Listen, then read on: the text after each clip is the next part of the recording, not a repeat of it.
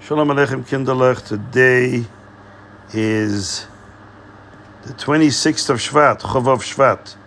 It is the yahrzeit of a great Gadol, Rav, the Taz, the Turei Zohar, Reb David Halevi Segal.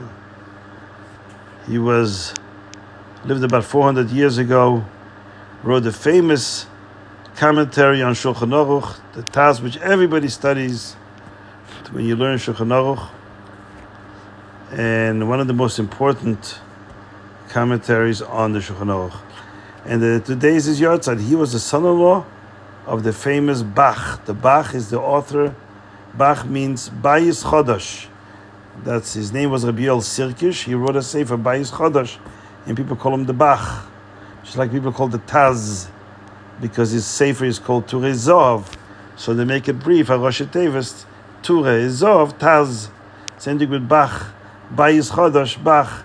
And Rabbi Yoel Sirkish, the one who wrote the Bach, the Bayis Chodosh, on the Torah. Torah is what before the Shulchan Aruch there was something similar to the Shulchan Aruch called the Torah.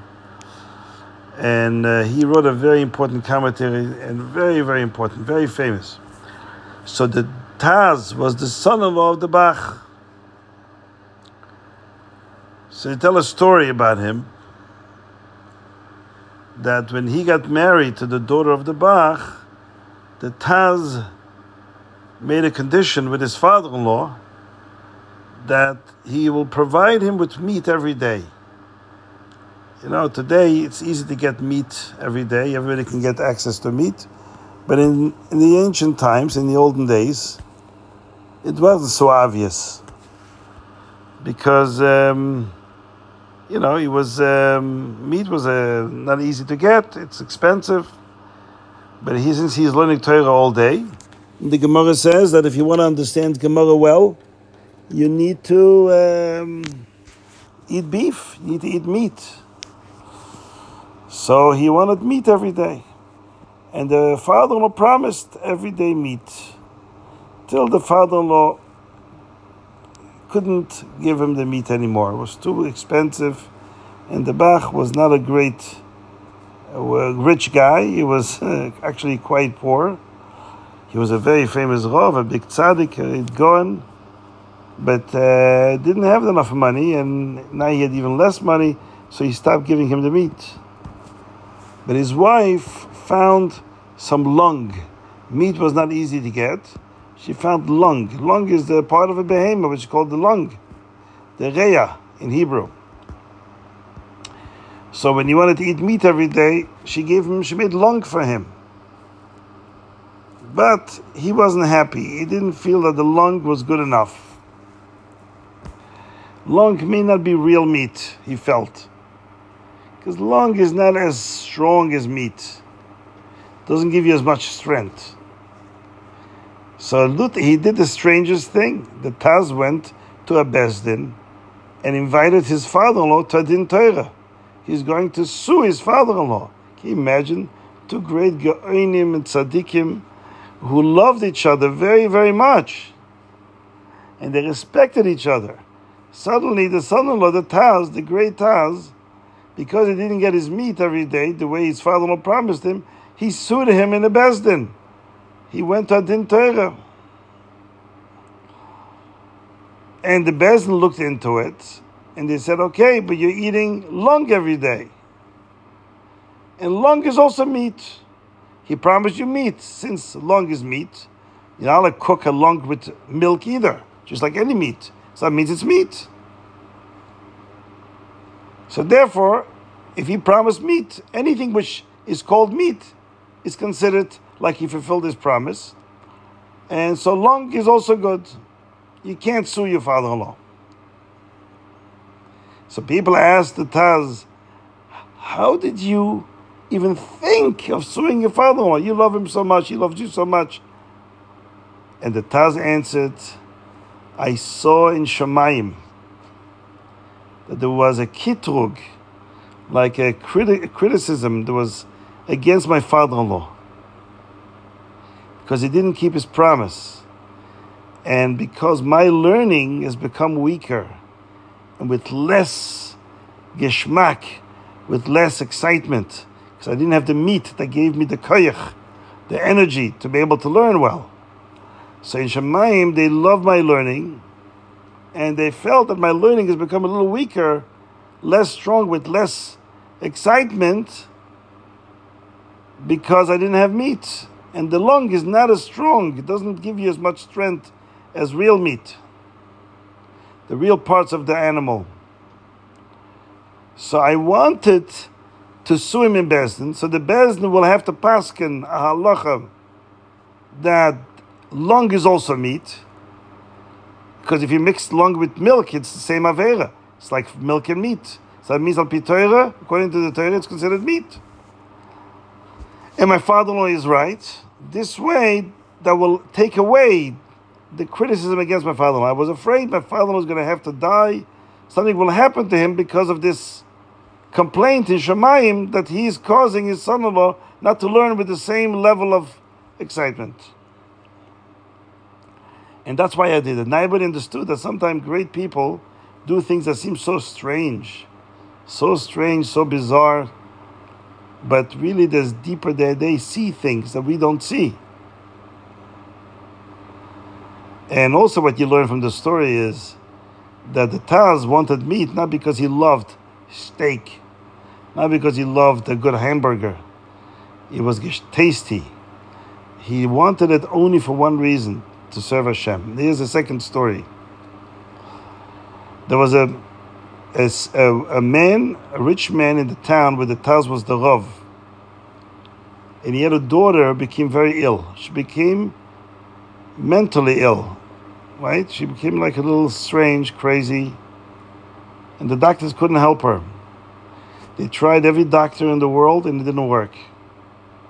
So the father of the girl came to the Taz, the Rav of the city, and said to him, Rebbe, please come to my house.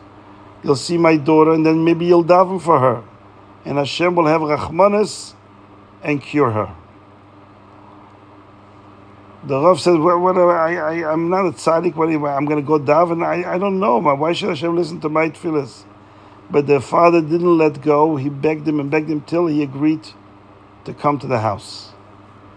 When he came into the house, he saw the girl sitting there, and when she saw the Taz, she turned away the other direction.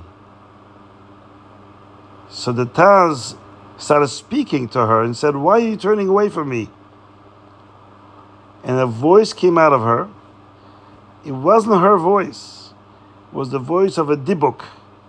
I'm sure you heard of a dibuk. A dibuk is sometimes a poor neshama that if a person has already died and is unfortunately been a rasha, has done a lot of averis, and can't go to Gan Eden, and is wandering around because he needs to have some tzaddik should fix him and take away his averis from him so he can go to Gan Eden.